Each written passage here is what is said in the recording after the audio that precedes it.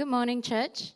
The Bible reading today is taken from Exodus chapter 4, verse 19 to 23, Exodus chapter 5, verse 1 to 21, and chapter 7, verse 8 to 13. We've been following God's plan to rescue his people, the Israelites, from slavery in Egypt. And this week, we come to the moment when God's chosen spokesman, Moses, confronts Pharaoh. Across three different short readings, we are going to witness both Pharaoh's stubborn refusal and God's determination to bless his people and maintain his promises to Abraham. We'll start with Exodus chapter 4, verse 19 to 23. Now the Lord had said to Moses in Midian, "Go back to Egypt, for all those who wanted to kill you are dead."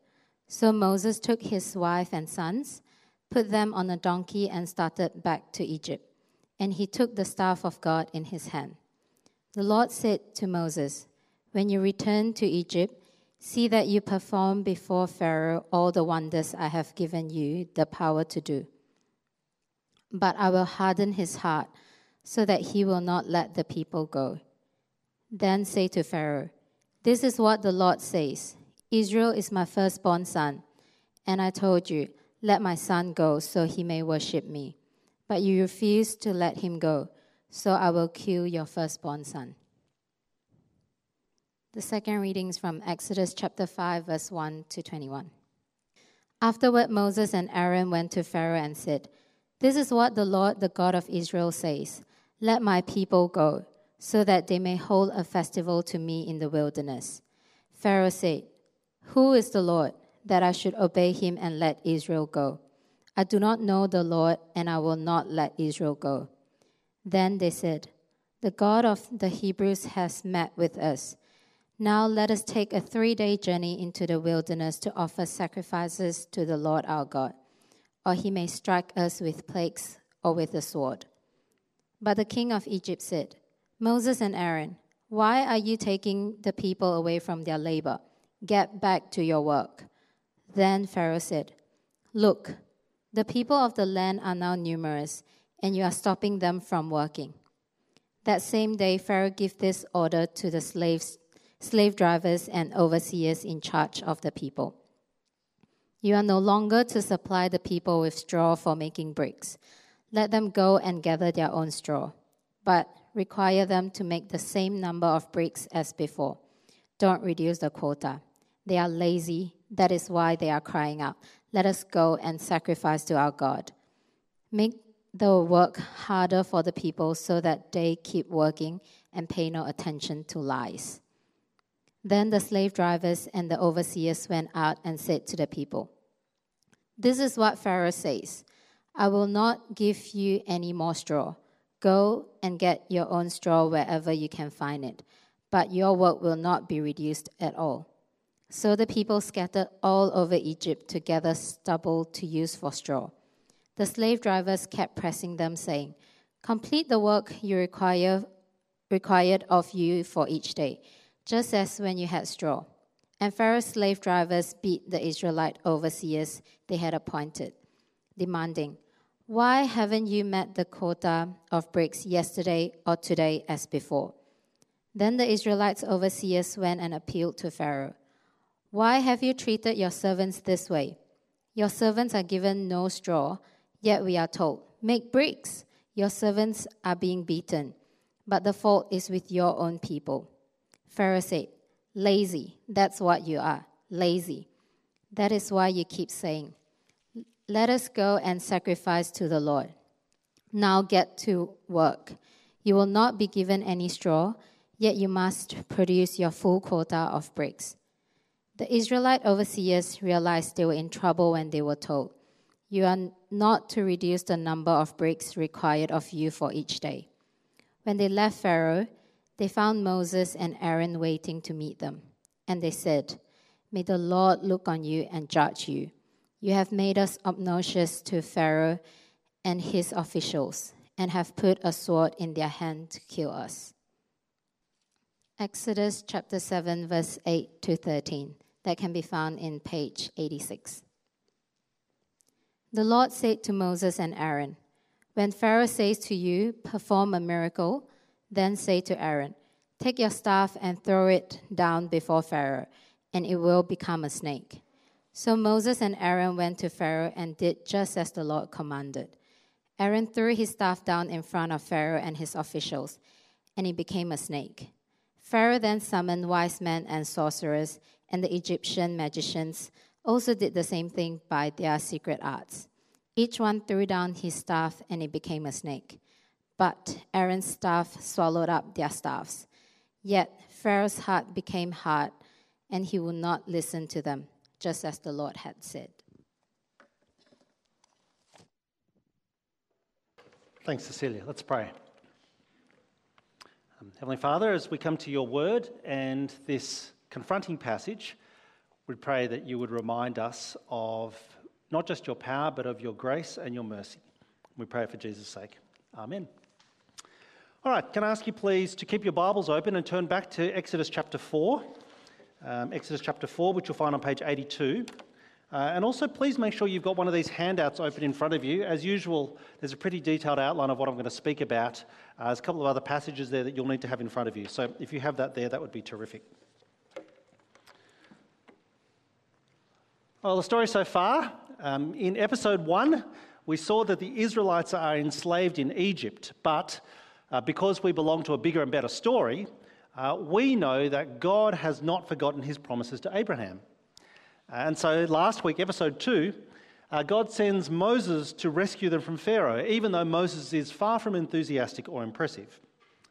The battle lines have been drawn for this epic confrontation. It's going to come in 2 parts. This week, we'll see the initial skirmish and the first 9 plagues. Next week, the last judgment and the Passover. Today, we're basically covering Exodus 4 through 10. That's nearly 8 chapters worth, so we're just going to skim over and touch down at a few key points. Point 1 on your handout then, spoiler alert. Spoiler alert. Pick it up with me in chapter 4, verse 19 and 20. This brings us up to speed. Moses, he killed the Egyptian slave master back in chapter 2 and fled into exile in Midian.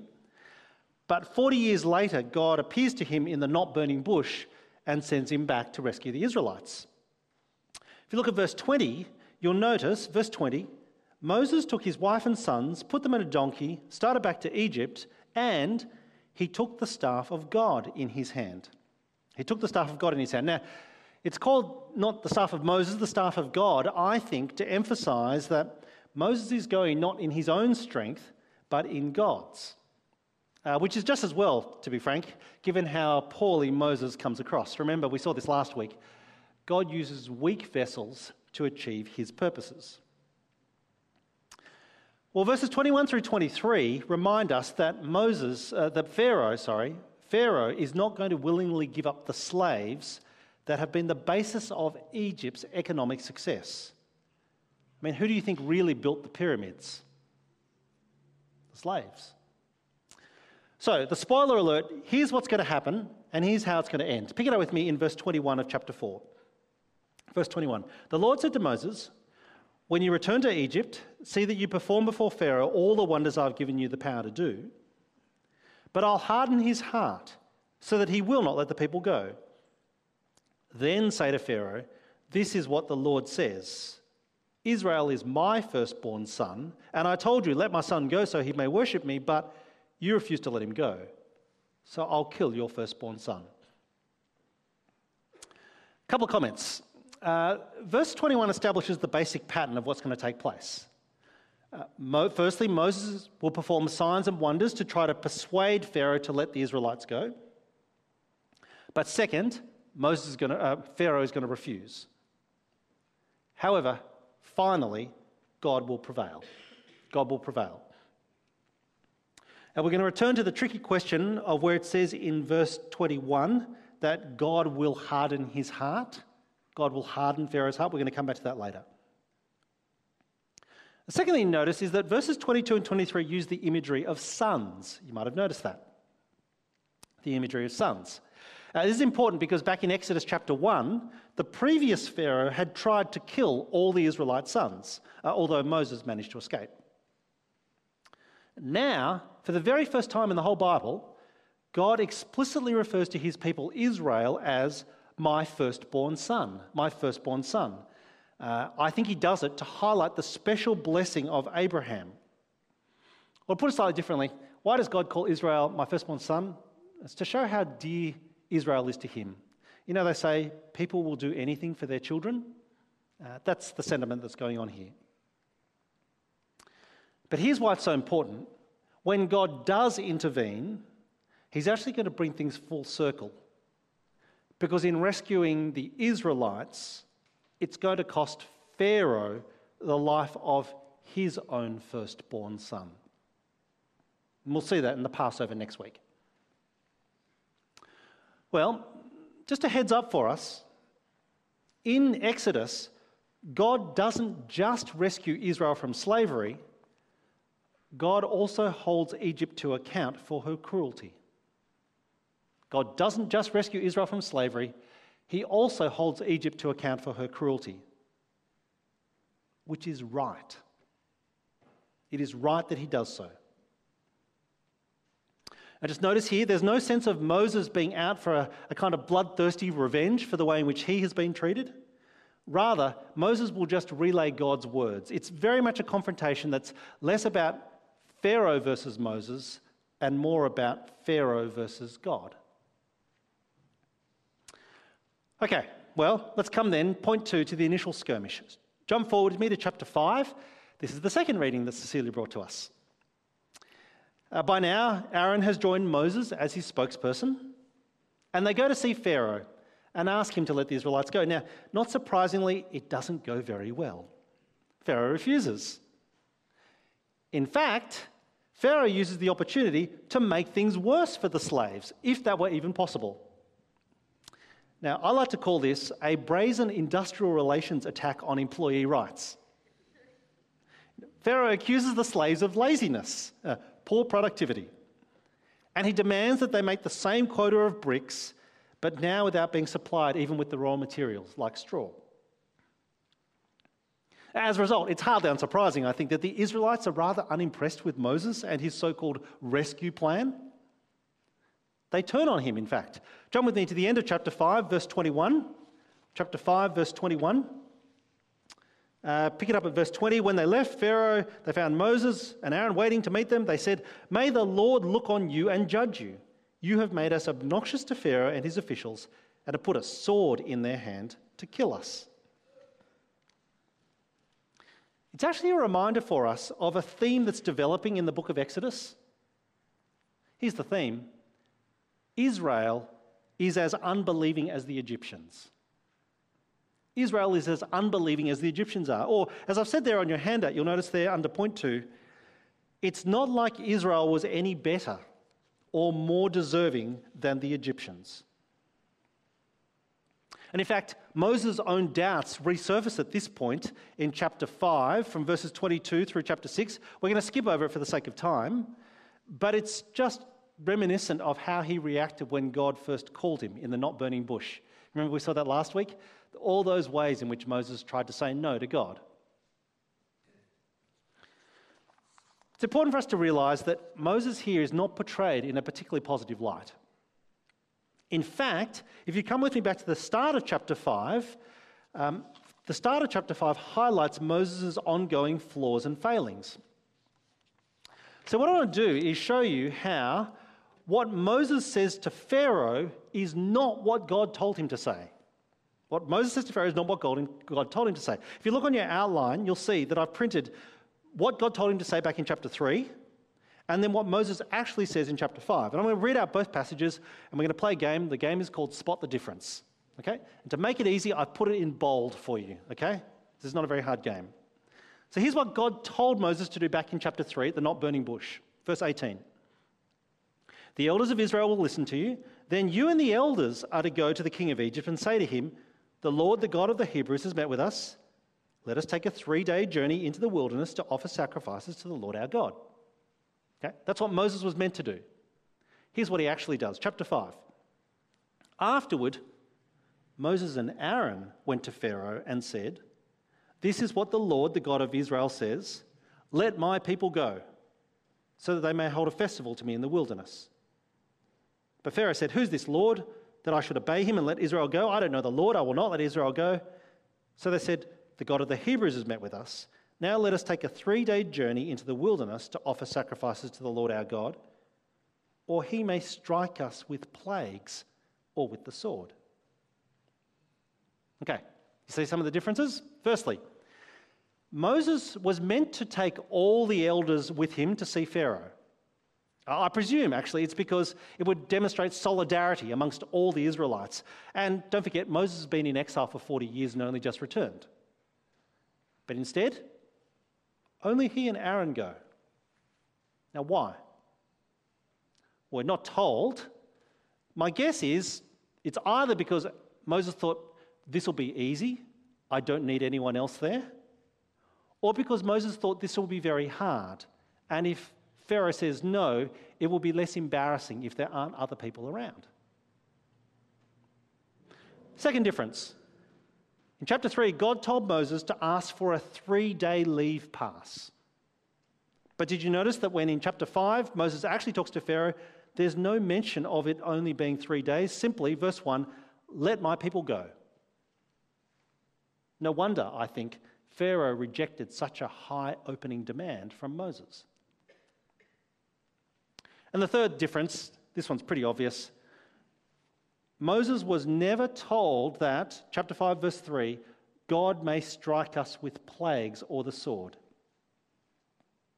It's as if Moses feels that he needs to add a little bit of his own embellishment to make the case a bit more persuasive so that Pharaoh might agree. Well, let me just talk for a moment about application. One of the things I think we take from this passage is that when we speak God's words as his representatives, when we hold out the word of life to people, we neither add nor subtract from the commission. We neither add nor subtract from the commission. I say that not to make us nervous or afraid that, we might stuff up and say the wrong thing. Rather, it's meant to put our mind at ease. Because all we have to do as his ambassadors is stick to his plan. It's not up to us to have to work this out for ourselves. Well, what happens next? At this point, we're going to skip forward to chapter 7. Get you to turn over in your Bibles to chapter 7. This is the third reading that Cecilia brought to us. And we come to the staff into a snake sign. The staff into a snake sign. Now remember the background to this. God has given Moses the power to perform signs and wonders to persuade Pharaoh to listen. The first of which was the ability for his staff to be turned into a snake. Which of course Aaron does, although you'll remember this third reading, at this point it's sort of got a bit of a feeling of a reality TV show because the Egyptian wise men do exactly the same thing. Although the fact that Aaron's rather lazily swallows theirs, I think is meant to be a hint to Pharaoh. But he's not paying attention. Instead, we're told, verse 13 of chapter 7, it's printed there on your handout, Pharaoh's heart became hard, and he would not listen to them, just as the Lord had said. As I said, we're going to come back to this idea of Pharaoh's heart being hardened. Before I do, let me just make this comment. This episode tells us that signs and wonders are not unique to Christianity. Signs and wonders are not unique to Christianity. It's also telling us that signs and wonders often aren't enough to soften someone's heart. Signs and wonders often aren't enough to soften someone's heart. It's when people say, if only God showed me a sign, I'd believe. Like we saw last week, if only God appeared to me, I'd believe. Sometimes people do, don't get me wrong. But all too often it makes no difference. Because if someone is determined not to believe, they can explain anything away. Well, brings us then, point 4, to the first 9 plagues. The first 9 plagues. We've arrived at God's response to Pharaoh's defiance, his refusal to let God's people go.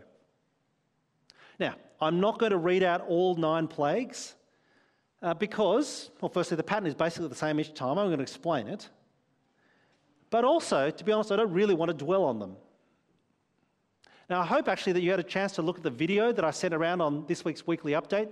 If you don't know what I'm talking about, firstly, it means that we're not sending you updates, so give us your email address. Secondly, you don't read my emails, which is very hurtful. But go and have a look. There's a short video clip of a dramatisation of the plagues. From the outset, I want to say I don't relish talking about God's judgment. I don't relish talking about God's judgment because it is truly awful trying to imagine the horror. And yet it tells us something not just about humanity, but it tells us something about God. So it's too important to ignore. Having said that, I'm aware that this part is going to be hard to hear. I tried to work out how I could soften the tone. I did contemplate, in light of one of the plagues, of giving everyone a chocolate frog. I was going to do it, except I'll tell you about this. The youth pastor found out I was going to do it, and he proposed that we throw them off the balcony at you to simulate the plagues coming down. So, thank you. No chocolate frogs for you lot. Let me try and run through each of them very briefly before I offer a couple of theological reflections and application at the end. They're printed there on your handout for you to follow along. Firstly, blood in the Nile. Blood in the Nile. Moses takes that staff of God and he strikes the Nile and it turns to blood. I'm just trying to imagine what that would be like. The smell, the fact that there's now no drinking water, everything in the Nile dies. Now, without being facetious, you think the Torrens is bad? This is what happens. The thing is, Pharaoh's officials can do exactly the same thing. So we're told, verse 22, it's printed on your handout, Pharaoh's heart became hard.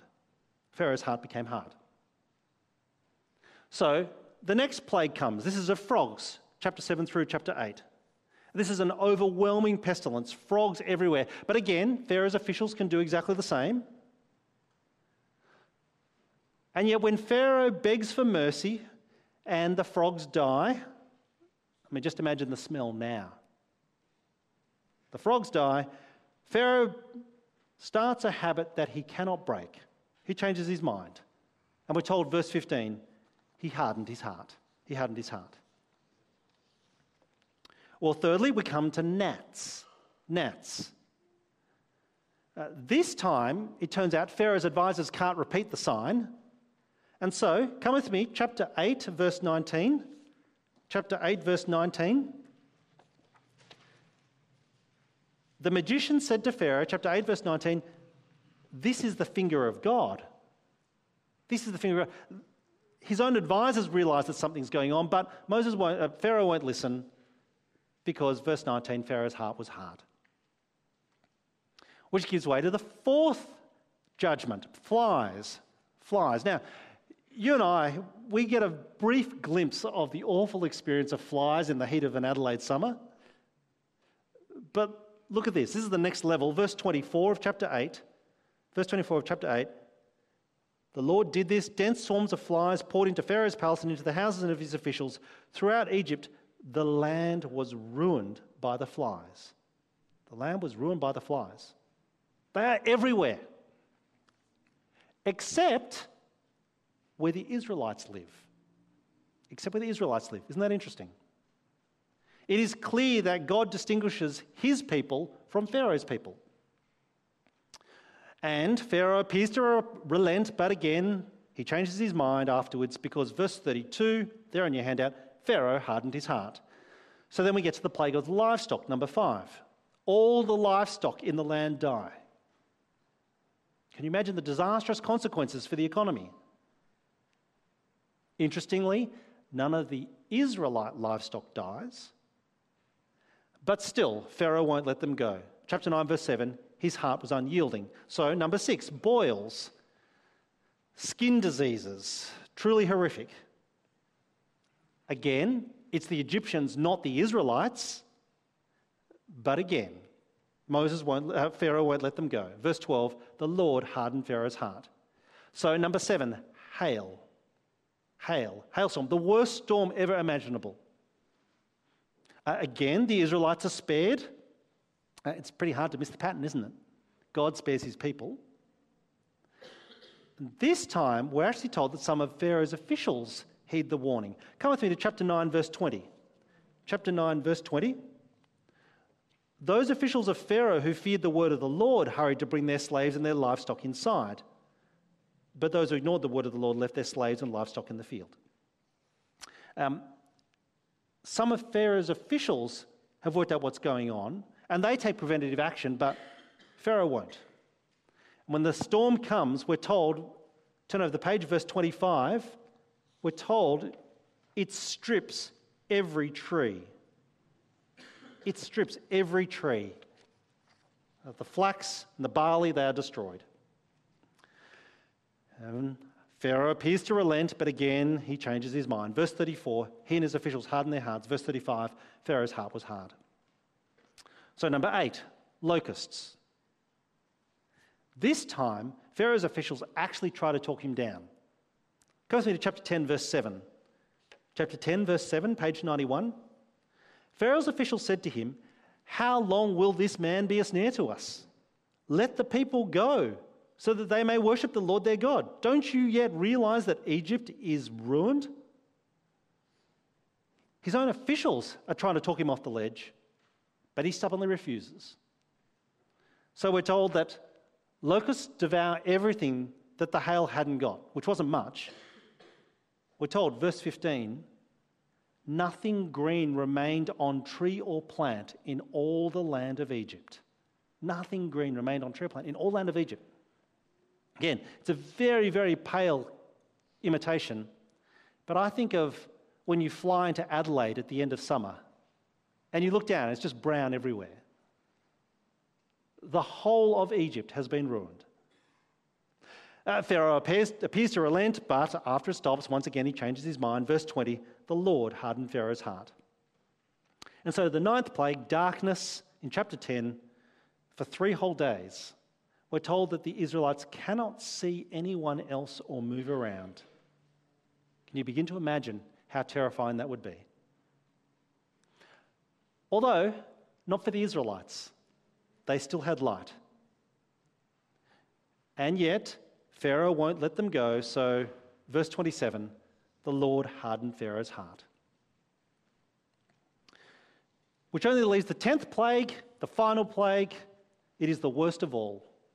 It is the death of the firstborn son in Egypt. Every firstborn son. We'll come to that next week. All right. Turn to the right-hand side of your leaflet.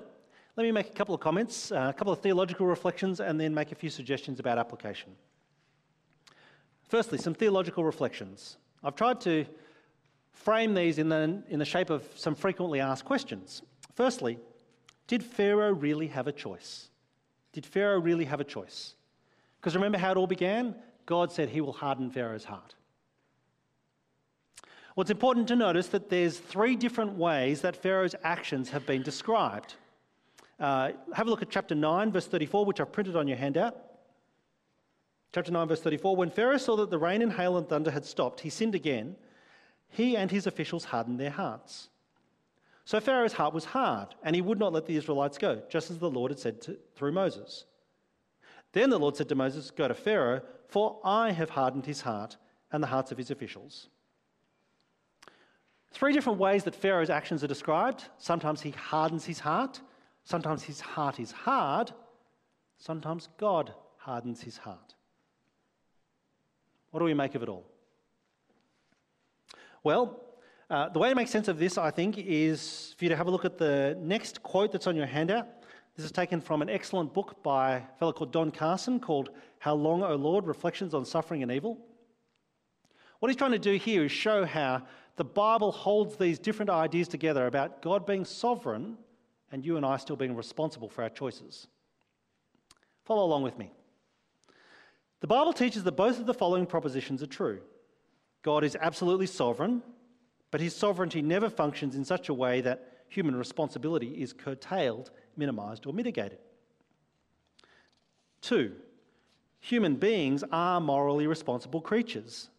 They significantly choose, rebel, obey, believe, defy, make decisions, and so forth, and they're rightly held accountable for such actions. but this characteristic never functions so as to make God absolutely contingent. The view that both these propositions are true is called compatibilism. Now, just consider the alternative for a moment. In asking, did Pharaoh really have a choice? Well, I suppose God could have forced Pharaoh to comply, and that would have spared the Egyptians the judgment that they faced. But it would have removed his accountability. What I'm suggesting is that the Bible insists, although it never fully explains exactly how, both that God is sovereign and that we are responsible. The Bible insists you and I, we are not puppets on a string. We are not actors reading out pre-written lines. The best example, of course, is seen not in Exodus, it's actually seen in the cross. You see, Jesus' death, it cannot have been a surprise to God. He is sovereign. His will is being done as Christ dies. At the same time, Herod and Pilate, the Gentiles, the peoples of Israel, all of us, we must be responsible for us to be guilty of sin. Otherwise, there's no need for Christ to die. Look at how Luke puts it in Acts chapter 4, there on your handout. Indeed, Herod and Pontius Pilate met together with the Gentiles and the people of Israel in this city to conspire against your holy servant Jesus, whom you anointed. They did what your power and will had decided beforehand should happen. God is fully sovereign. His will be done. You and I are responsible for our choices, and we bear the consequences for them. Now, can I say that this is a big topic? That's all I'm going to say at this point, and you might want to push deeper into this. If that's the case, can I draw your attention to these little blue handouts that should be on the seats in front of you or on the seats on the side? It says Deep Dive into Divine Sovereignty and Human Responsibility. What we're starting is a series of once-a-quarter events for people to be able to come and wrestle with hard passages of Scripture. And you'll see on the back that for this first one, on this topic of divine sovereignty and human responsibility, we've asked Luke Wisely, who's one of the lecturers at BCSA in the Old Testament, teaches in theology as well, to come and help us to try and wrestle this out a bit. So if that's the kind of thing that you're interested in reflecting on more, I'd love to invite you to join us Thursday next week on the 24th. All the details are on the handout. Okay, second reflection to take from this passage. Did the Egyptians really deserve this? Did the Egyptians really deserve to suffer in the way in which they did? I want to say that's a fair question to ask. It's a fair question to ask until you recall their callous exploitation of the Hebrews and their brutal subjugation of them as slaves over decades. They did deserve what they got, horrific though it was. And in Exodus, Pharaoh's personal culpability is magnified by his repeated refusal to listen to God's warnings.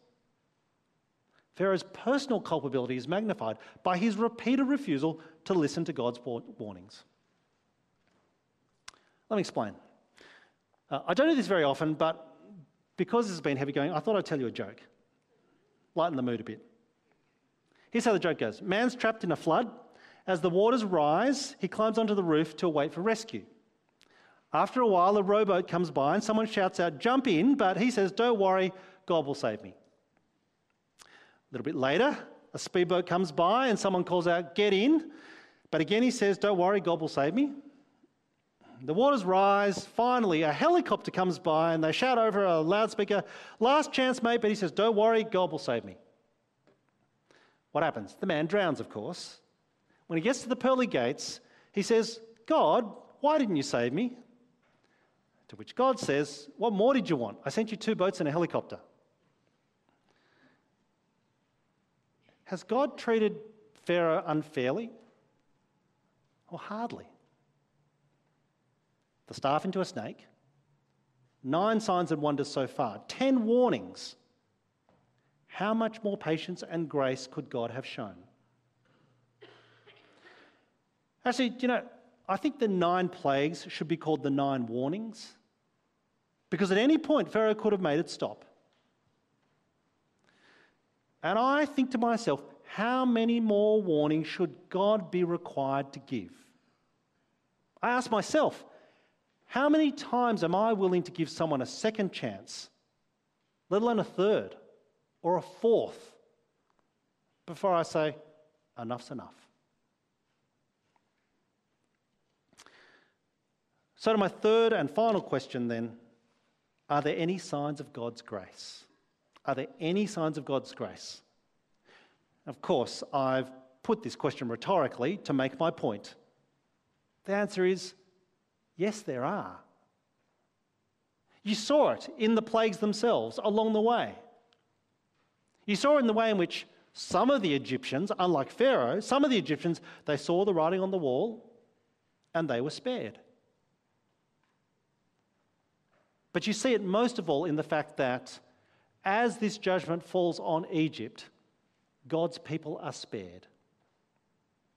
Even though it's not like Israel was any better or more deserving than Egypt. Well, point 5 then, so what for us? So what for us? 2 things. Firstly, our choices are real, so make them joyfully. Our choices are real, so make them joyfully. In God's world, the choices that we have before us, they are not illusory. You and I, we are not puppets on a string. We are not actors on a stage. We have real choices. At the same time, how wonderfully reassuring to know that God's will be done, and his kingdom will come, and his name will be hallowed throughout all the earth. It's the reason, I take it, as we think about the students in our midst as they come up to Jesus Week in this week ahead. It's the reason why they can have courage to wear that Barbie pink jumper. I mean, would you do it? Probably not. Do it because it's God who changes hearts. And so my second comment, our choices are real, so make them joyfully. My second comment, it's not too late yet. It's not too late yet. I want to say particularly to people who are amongst us this morning, guests, visitors, who are still trying to work out who Jesus is and who God is, how delighted we are to have you with us. I want to say to you, it's not too late yet to turn back to God. Look what Peter says in 2 Peter chapter 3. It's printed there on your handout. Do not forget this one thing, dear friends. With the Lord, a day is like 1,000 years, and 1,000 years are like a day. The Lord is not slow in keeping his promise, as some understand slowness. Instead, he is patient with you, not wanting anyone to perish, but everyone to come to repentance. I take it this is the reason why every year the students at ES have a Jesus Week. Because God wants everyone to be saved, even you. Can I say to you, if you're still trying to work out who Jesus is, you'll see there's a reference at the bottom of your handout there to something called Explore. I'd love to invite you to join us at it. Explore is a short 4-week course that we run for anyone who's trying to work out who Jesus is, to start to read the Bible and see what it has to say. If you come along, you can ask any question or just listen to what others have to say. It's a great way for you to try and work out a little more, is this God actually someone who you could come to respect? I want to say the next course is starting in a couple of weeks. There's already, I think I was told yesterday, there's 16 people have signed up for it. It'll be a great course. Perhaps you might consider joining us at it. Let me lead us in prayer. Heavenly Father, we thank you for the way in which you have shown your power in such extraordinary ways. You have raised your Son from the dead to everlasting life, and he is the first fruit of the harvest to come. So we pray, give us courage and strength this week to do the good works you prepared in advance for us to do, that we might bring glory to Jesus. Amen.